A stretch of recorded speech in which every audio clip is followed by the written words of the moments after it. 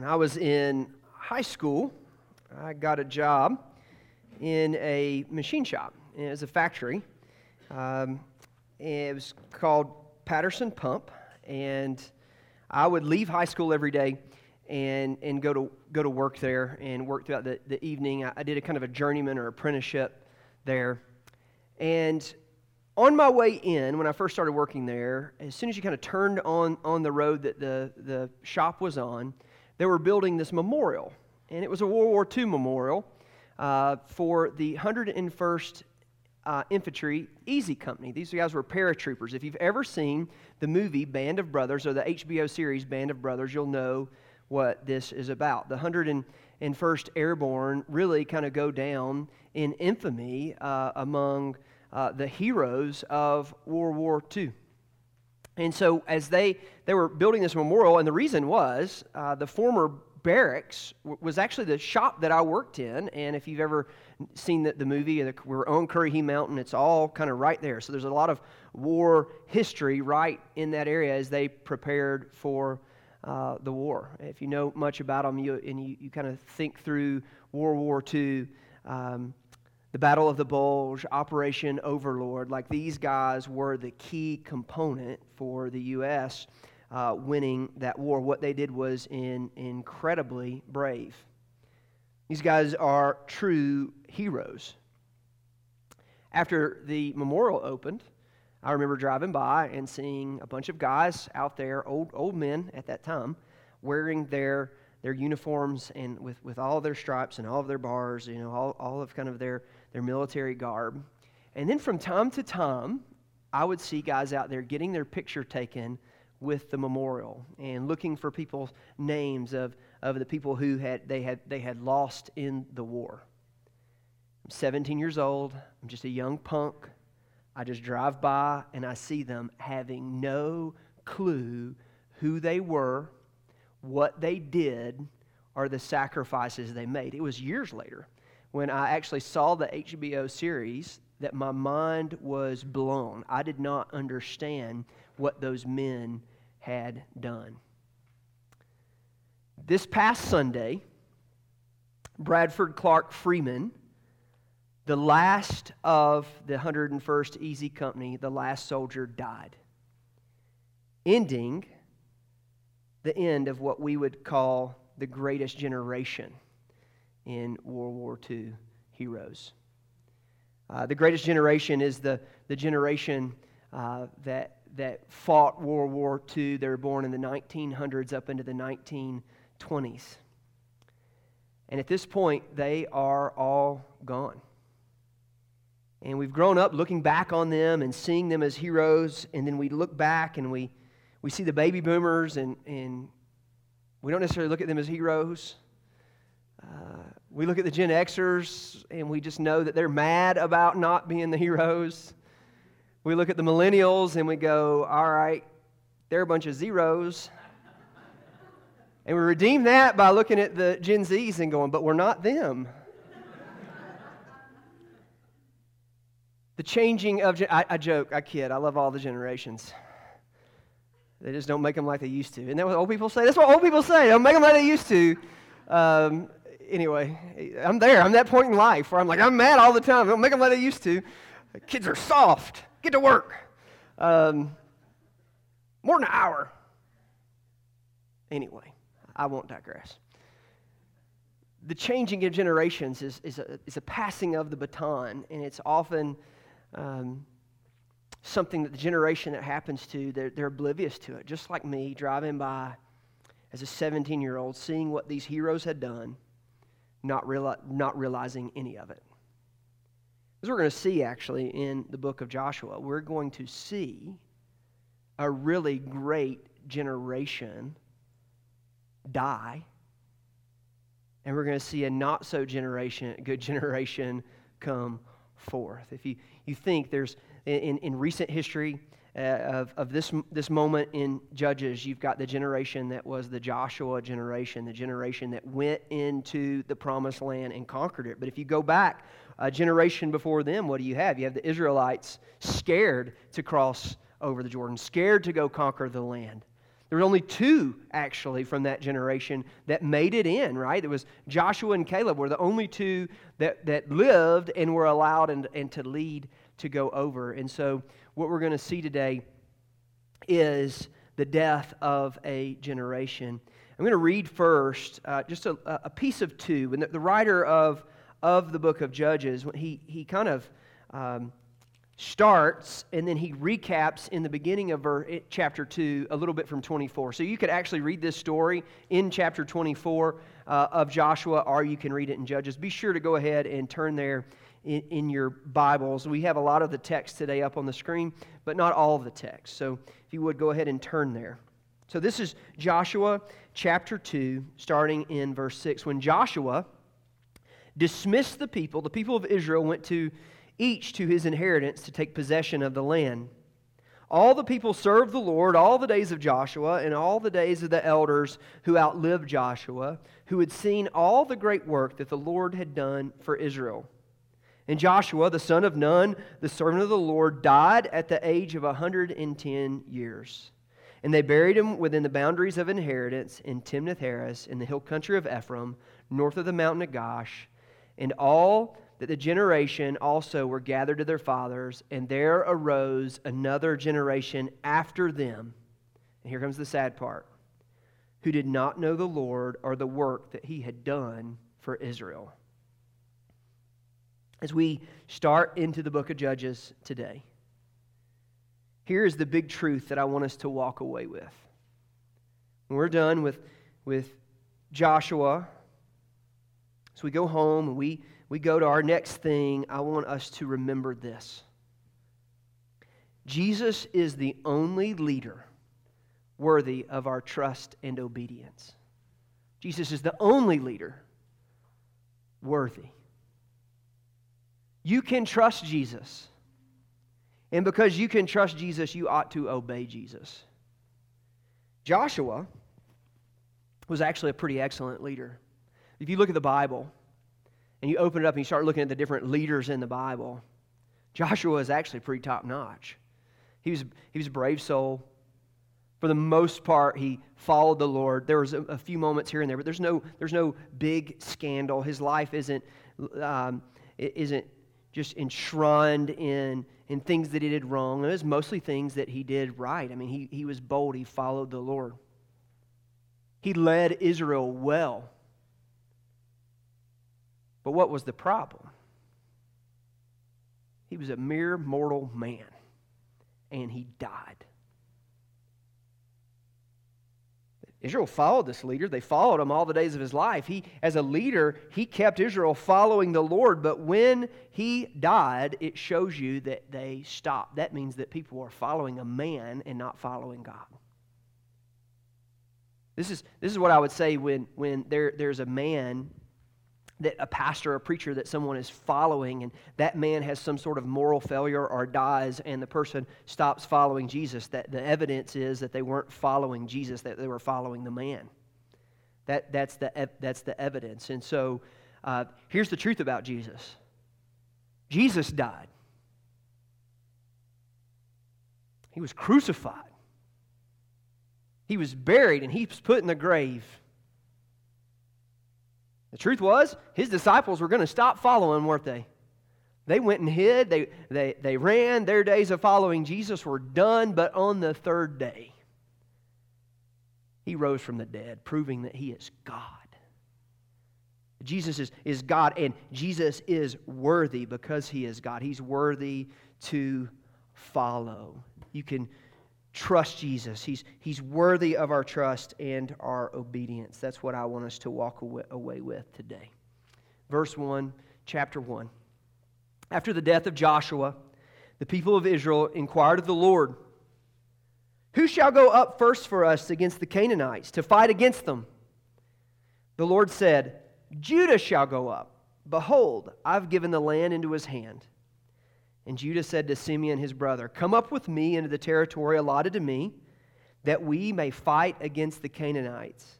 And I likewise will go with you into the territory allotted to you." So Simeon went with him. Then Judah went up, and the Lord gave the Canaanites and the Perizzites into their hand, and they defeated 10,000 of them at Bezek. They found Adonai-Bezek, which means the Lord of Bezek, at Bezek, and they fought against him and defeated the Canaanites and the Perizzites. Adonai-Bezek fled, but they pursued him and caught him, and they cut off his thumbs and his big toes. And Adonai-Bezek said, 70 kings with their thumbs and their big toes cut off used to pick up scraps under my table. As I have done, so God has repaid me.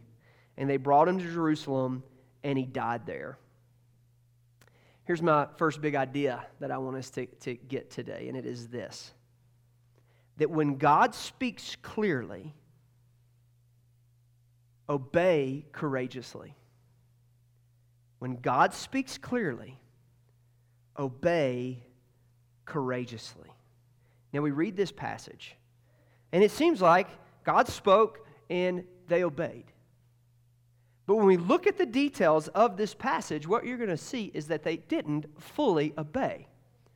They weren't courageous in their obedience. They did the right thing. I've got to give them credit because they're going to stop doing this. After Joshua died, they inquired of the Lord. They at least asked the Lord, what ought we do? What should we do here? How do we inquire? We inquire of the Lord, what should we do? The Lord gives them a clear answer. Judah shall go up. Behold, I've given you the land into his hand. And so God shows you, here in this text we see God has ordained that Judah be the one that go up and fight. We went through the book of Joshua as a church earlier this year. And I'd be curious to see if anybody remembers the name of that sermon series, or at least part of the name of that sermon series. Anybody? Taylor designed the logo, so Taylor, I think it's cheating if you say it. Oh! Yep. Yeah. That's it. You got it. You got it. You got the pieces. There's one more. And it's this. God with us, God before us, God in us. It's what we see in the book of Joshua. It's what's laid out, that God was with the Israelites. When he sent them into the promised land, he said, I'm going to be with you. Man, it's kind of a lot like the Great Commission. Lo, I'm with you always, at the very end of the age. Right? I'm going to be with you when you go. Not only am I going to be with you, I'm going to go before you. I'm going to fight for you. I'm going to go do this thing. All you have to do is obey. And so God's with us, God's before us, but then here's the twist. As New Testament Christians, as people who have followed Christ, it is God is in you. God is in us. He says, lo, I'm with you always. The Holy Spirit dwells inside of the believer. So that was the good news. And so the same God in the book of Joshua is the God in the book of Judges, and this is still the same conquest. And the Lord is still able to move and do crazy, cool things. If you think about those battles and the things that he did in order for them to win them. Remember, just start off the book when they marched around Jericho 7 times and the Lord knocked the walls down. The Lord did that. It wasn't anything that they did. It was a display of God's power and his primacy. And so all the way through the book of Joshua, this is what we see. And when he calls Judah and says, Judah, you are to go up, obedience would look like Judah going up, but Judah rather is pragmatic. He comes up with a war plan, the war plan of man. By the way, we see them mess up and do this. The Gibeonites and Ai in the book of Joshua. But here they have a plan. Judah said to Simeon his brother, come up with me into the territory allotted to me, that we may fight against the Canaanites. And likewise, we'll go with you into your territory allotted to you. So they did it together. And it appears, you'll see then, that there is some success. Pragmatism is really kind of what slipped in. It was like, hey, this sounds like a good war strategy. They kind of scare us, intimidate us. If we double our number, we'll go whoop them together, and then we'll go whoop yours together. Seemed like a great plan, but what you see is this was a very slippery slope. Here's what I would tell you, is that where God speaks clearly, we ought to obey courageously. We can trust what it is that the Lord says and the Lord has commanded and told us. We can trust it, we can obey it, and we will know it'll work. It's God who prescribed it. It's where, we've said as a church, hey, we want to be pragmatic within our convictions. Where the Bible doesn't speak, yeah, we want to do the easiest thing. We don't want to do the hardest thing. Like, we want to do the thing that makes the most sense. We don't want to be stupid. Hey, let's just be stupid for stupid's sake. No, but we want to be biblical for the Bible's sake, for God's sake, right? Where God speaks, we're going to listen. Where God speaks clearly, we want to obey courageously. Let me tell you how to hear God clearly. I know a lot of people would just love to hear God speak to them audibly and clearly. So that you ask the Lord, what should I do? And you want a clear word from the Lord, this is how I do it. Here's how you do it. You go in your closet. You turn off the light. And you get down on your hands and knees and you pray. And you pray and you confess your sin. You say all this stuff, you just pray to God. And then you turn on the light and you open the Bible and you read it out loud. Because when you read the Bible out loud, you can hear God speak audibly. Because this is His written word. This is as clear as it gets. When He speaks in Scripture, we can obey it. We can know that it's clear. We can courageously obey God's word. We ought to speak to it. The world tells us that we ought not obey it. We read last week in James chapter 1 that religion that is pure and undefiled is to take care of the widow and orphan in their affliction. And the last part of that was the hardest part of that, remember? And to keep oneself unstained from the world. The world stains us. The world wants to make things gray that aren't gray. Where the Bible says, thus says the Lord, this is how it ought to be, the world says, but did He really say? Isn't that Satan's oldest trick, right? We go back to the book of Genesis.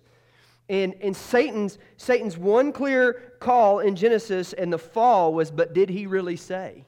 And you can watch it go out through the Bible. And today, when topics come up and things that culture hate, we can talk about homosexuality or whatever different thing it is.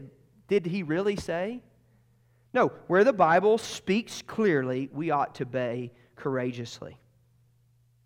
Verses 8 through 18, you kind of see the Lord's faithfulness, and you see Caleb's children and some of their inheritance, and we'll read about just a little bit of that in a second.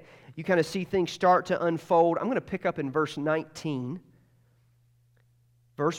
chapter 1 still. And the Lord was with Judah. This is a scary verse. The Lord was with Judah, and He took possession of the hill country, but He could not drive out the inhabitants of the plain because they had chariots of iron.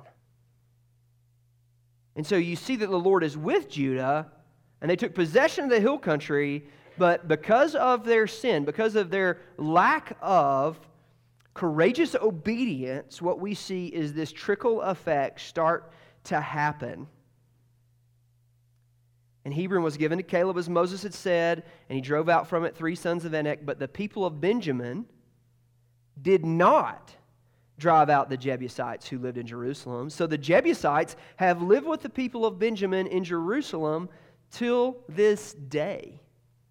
And so here's the next thing I would show you is that disobedience leads to disaster.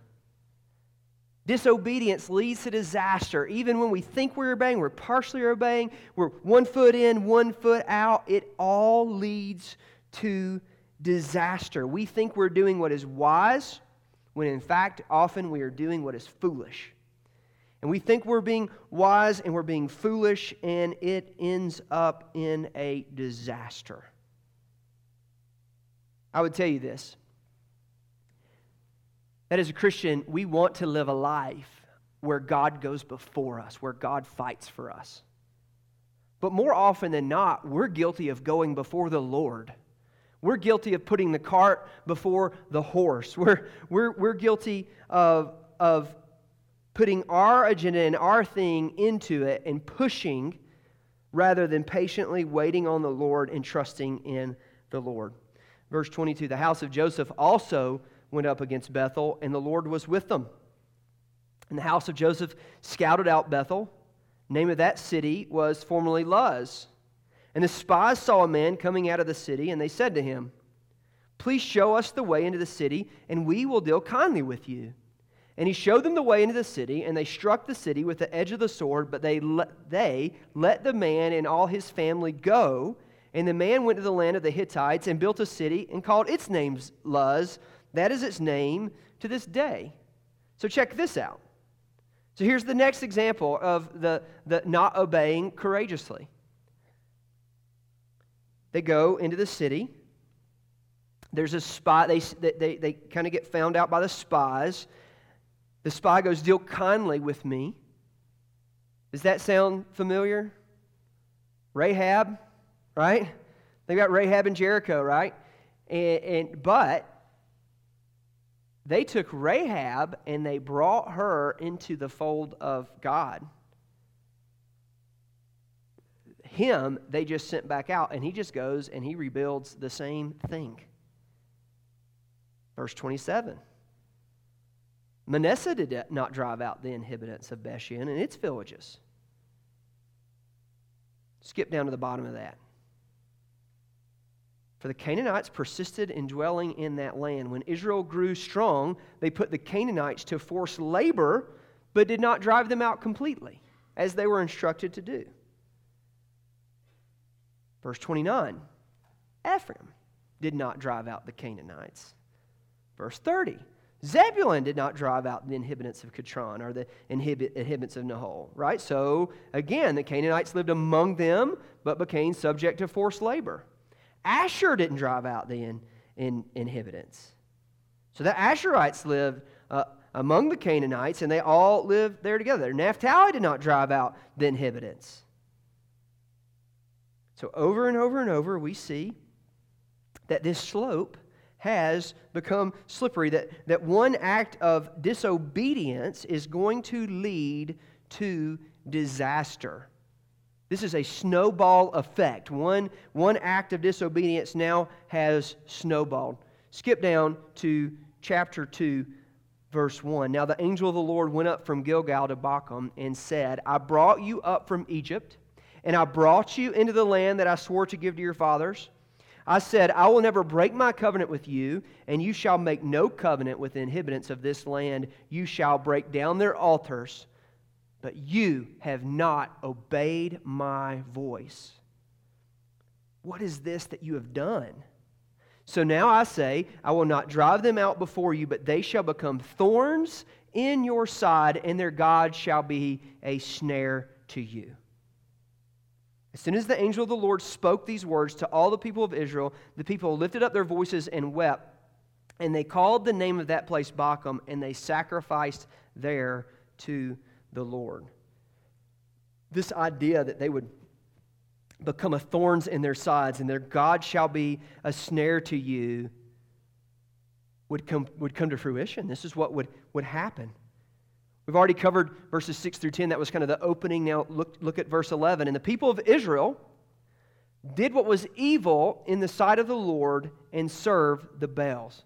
That's the foreign gods that would become a snare. And they abandoned the Lord, the God of their fathers, who had brought them out of the land of Egypt. They went after other gods from among the gods of the peoples who were around them and bowed down to them. And they provoked the Lord to anger. They abandoned the Lord and served the Baals and the Ashtoreth. So the anger of the Lord was kindled against Israel, and he gave them over to plunderers who plundered them.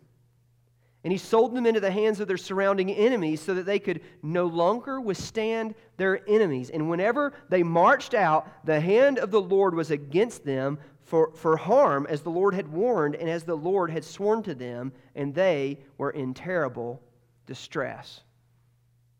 Go ahead and in your Bible, flip over to the very last verse in the book of Judges.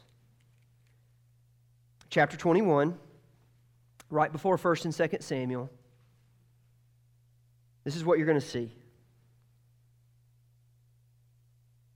In those days, there was no king in Israel. Everyone did what was right in his own eyes. In those days, there was no king in Israel. Everyone did what was right in his own eyes. The book of Judges kind of shows us this period that is before the coming of the first king, Saul. You see, Israel's leader was God. That was their leader. That is who they were. That was who they were to follow. They had no earthly king. The Lord gave them leaders in Moses and leaders in Joshua, but this is the period that's going to show us what went from God being their leader to a period where a king went to being their leader, where they were, again, this is why I point out that Jesus is the only one worthy of our trust and our obedience. Here's the big idea that I want to show you. What is evil in the eyes of God is often right in the eyes of man. When you read that first verse, and the people of Israel did what was evil in the sight of the Lord and served the false gods, the Baals. This is what we're going to see in the book of Judges. As we read Judges, we're going to see people doing what is right in their own eyes, doing what is evil in the eyes of the Lord. And man, we know this, right? We think of verses like Jeremiah 17:9. The heart is deceitful above all things and desperately sick. Who can understand it? Well, the Lord can understand it. The Lord searches the heart and tests the mind, to give every man according to his ways, according to the fruit of his deeds. The Lord does that. But we know our hearts are deceptive. We know that when we can choose good and evil, so often we choose evil. We know so often say one thing and go and do another. We know the right thing to do, and so often we don't do it. You know what the Bible calls that? That's the very definition of sin. The very definition of sin is knowing the right thing to do and not doing it. We commit sins both of commission and omission. There are times that we commit the sins, and there are times that we omit from doing the right thing. We do what is right in our own eyes. But yet God, being just and right and good, knows what is right and wrong, and we do what's evil in His sight. On Friday, I drove up Shields by campus, and I passed Planned Parenthood. And most Fridays I drive past Planned Parenthood because there's a restaurant that I eat at on Fridays with my beautiful bride. You've got to go that way to get to. And most Fridays I drive by, and there are pro-life kind of protesters out there with signs, and they're different number, and honk if you're these things.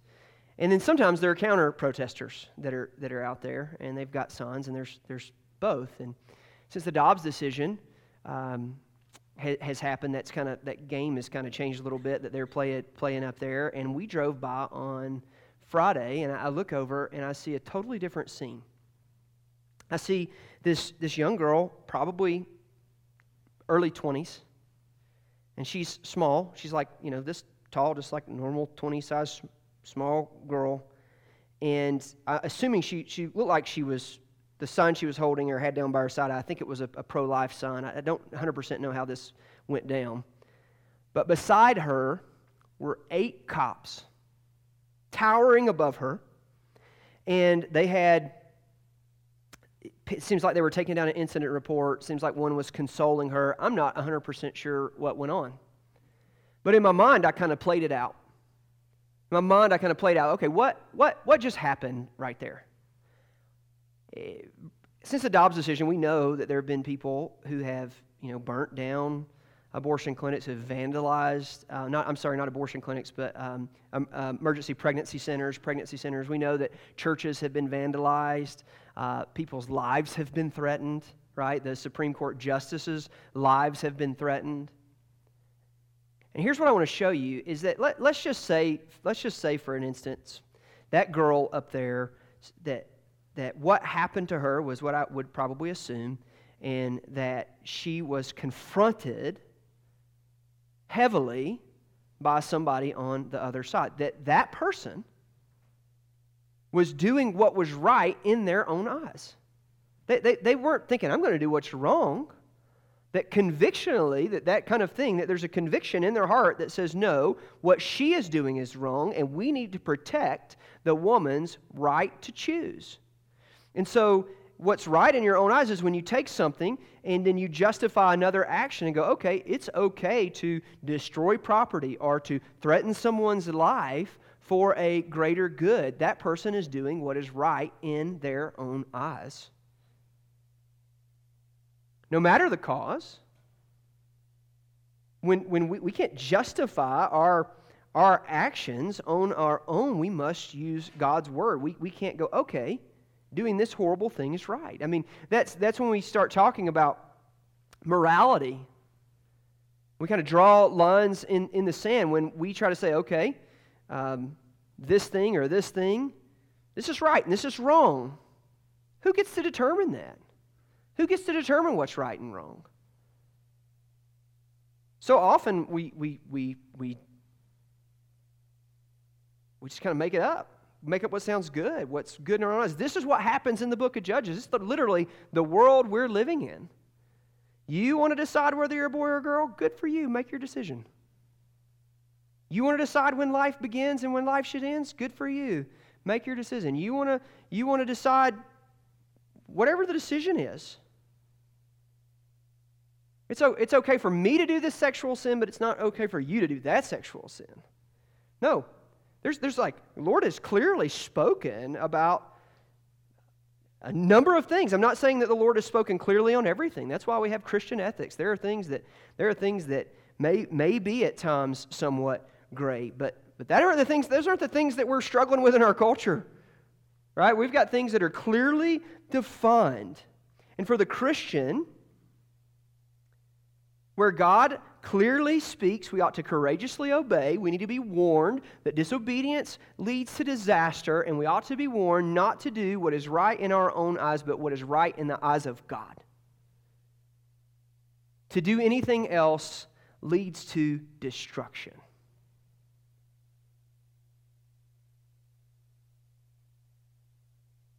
We often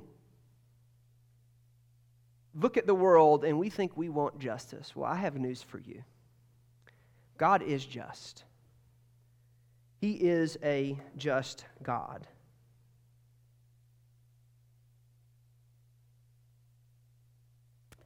If you take and you just flip back over one page, the book of Joshua. Brandon read the beginning of verses 16 and 17 for our scripture reading, 18. And the Lord drove out before us all the peoples, the Amorites who lived in the land. Therefore, we also will serve the Lord, for He is our God. I mean, He gives us this charge. This is an incredible passage in Joshua that far be it from us that we should forsake the Lord and serve other gods. Look at verse 19.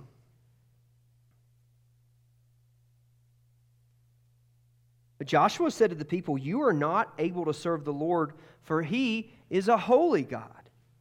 He is a jealous God. He will not forgive your transgressions or your sins. If you forsake the Lord and serve foreign gods, then He will turn and do you harm and consume you after having done you good." People said to Joshua, "No, but we will serve the Lord." Then Joshua said to the people, "You are witnesses against yourselves that you have chosen the Lord to serve Him." And they said, "We are witnesses." He said, "Then put away the foreign gods that are among you and incline your heart to the Lord God of Israel." The people said to Joshua, "The Lord our God we will serve, and His voice we will obey." So Joshua made a covenant with his people that day and put them in place statutes and rules for them at Shechem. This is what we see. God is just.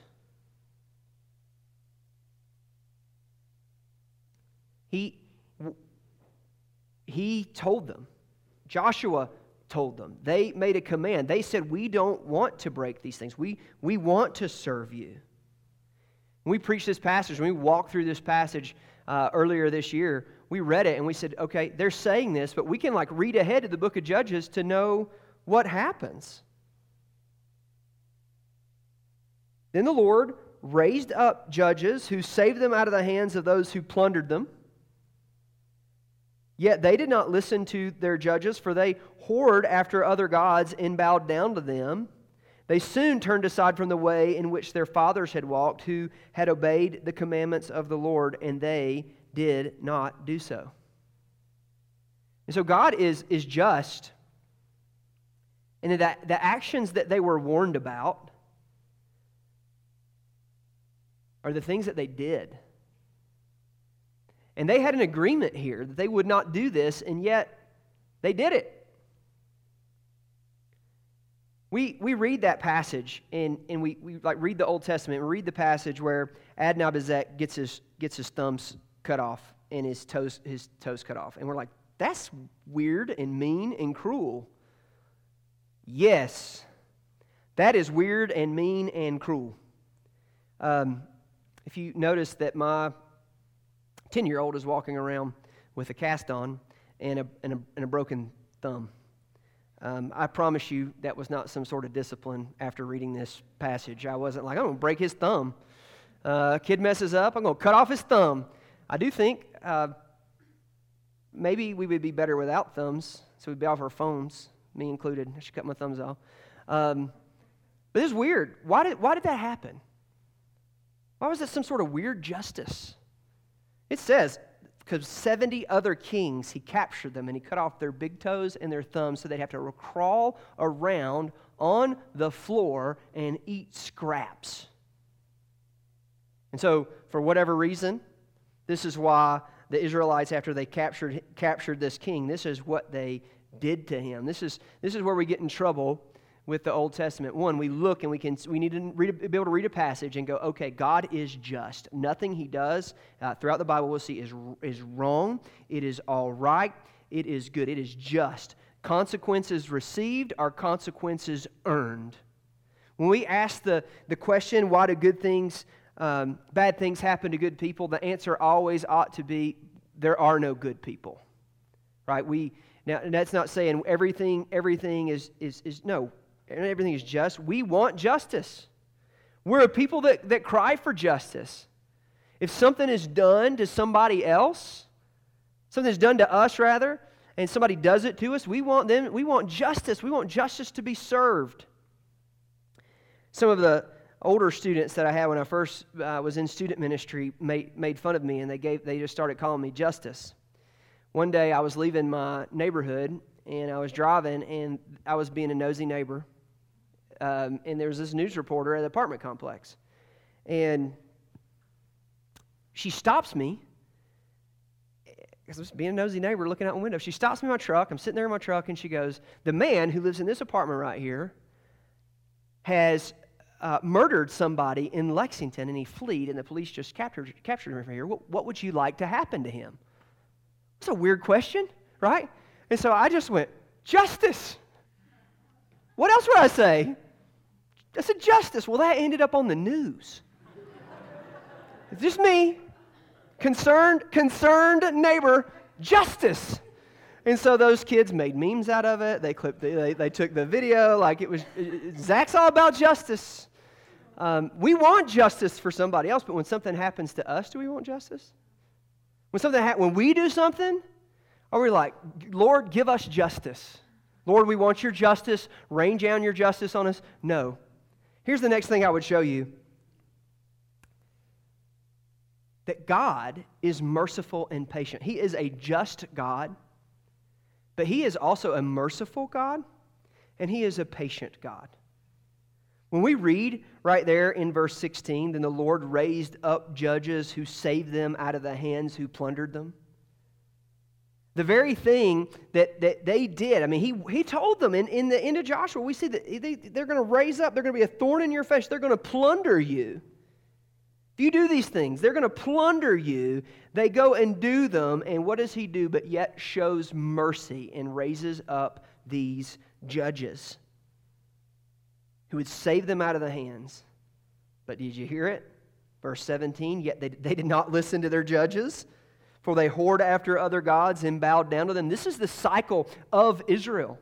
This is the cycle of the group of people whose name literally means struggles with God, that God would be merciful and gracious to them, and they would wind back up in the same thing, only to need more mercy. God is patient. If you or I had the power and those people were under our watch, we would just go ahead and hit the button and wipe them off the face of the planet. That's what we would do. We would lose patience and we would say, no, I told you over and over and over, that's it, you're done. But God did not do that. He's merciful and He's patient. And this begins and continues the story that we're going to see in the book of Judges, but also in the rest of the Old Testament. That God would raise up judges, men, kings as acts of mercy and sometimes acts of justice, sometimes acts of wrath. But in the long view, in the long picture, we will see that God is merciful and that He's patient. But He is more than merciful and patient. He is also gracious. Mercy is not receiving the punishment that you deserve. But grace is something totally different. Grace is receiving a gift that you did not earn. This is a very stupid example. One day this week, Brandon and I were in the lodge, and we hear a noise, and I think it's the interns coming in, and I don't hear them. And I look back up, and a dude runs out of the church, and I'm like, what was that? And so I follow the dude out, and I catch him at the door, and he takes off running. And so I'm like, he stole something, right? And so what do? I run him down. I run him down, he starts throwing stuff out of his backpack. I'm sorry. I'm like, whoa, calm down, man, calm down. Don't call the cops. I ain't calling the cops, man, calm down. What'd you take? Right out there at our kids' check-in is there's clipboards with paper, and he had stolen a clipboard. Like, why? Because he's high on meth. I mean, that's really what he said. I'm sorry, I'm high on meth. And you know what I did? Do you think I called the cops? You think I just took the clipboard back? No, I gave him the clipboard. I sent Brandon back inside. I was like, man, this only got one piece of paper. You need more than one piece of paper? And Brandon, get him a pen. So he got him pen and paper, and I gave it to him. Right? That's grace. That's a little drop of grace. That's not. We trespass against the Lord. He just give us a clipboard. He just let us off the hook. He pours out His love and His kindness on us. That while we were sinners, He didn't just pour out and give us some things. He sent His Son to pay the price for our sin. He took the punishment that we deserved. The wrath that we deserved. He sent Jesus to soak it all up, to take it all in, to take it off of us. And He gave us His love. That is grace. God is merciful, and He is patient, and He is gracious in this, that while we were still sinners, while we deserved judgment, while we deserved what the Israelites did in the book of Judges, we're going to go through this book of Judges, and we're going to see it gets crazy. There are things in here where like, man, that is pure depravity. And when you feel that, you should just walk outside and look around. You should just turn on the news and see that we live in chaos. We live in a time that needs justice, that we need judges, but Jesus is better, that God has done it. God has given us the ultimate means of mercy and grace, and He did it in His Son, Jesus. Today, if you're here and you've never repented of your sins, you've never trusted and obeyed Jesus, I would tell you this: Jesus is the only one worthy of your worship. It's not Allah. It's not Buddha. It's not a crystal. It's not a rock. It's not a state of mind. It's not a state of being. It's not an astropole. It's not a Baal. It's not a false idol. It's nothing that you can buy and put in your house. It's not a way of life. It's not money. It's not morals. It's not a religious man. It's not a priest. It's not a pastor. It's Jesus. He's the only one worth trusting and obeying. So today, Jesus said, if you would come after me, you would deny your cross and you would take it up and follow me. The one who would gain his life would lose it. Galatians 2:20 says, I've been crucified with Christ. It's no longer I who live, but it's Christ who lives in me. And the life I once lived in the flesh, now I live by faith in the Son of God. Today's an invitation in the middle of depravity, in the middle of a world of chaos, to place your faith and trust in Christ, the steady anchor, the only one worth having hope in. The Bible says if you confess with your mouth that Jesus is Lord and you believe in your heart that God was raised from the dead, you will be saved. So today, when we in this song of worship, cry out, pray in confession and tell the Lord, Lord, I'm believing in you, I'm following you. After you follow the Lord, the first step of obedience is baptism. Baptism doesn't save you. It's merely an outward expression of an inward confession. It's you saying to the world, I'm following Christ. So if that's you today, place your faith and trust in Christ. For every other person in the room who's a believer, this is my instruction for believers today. He said, don't get caught up following man. Don't get up caught following the world.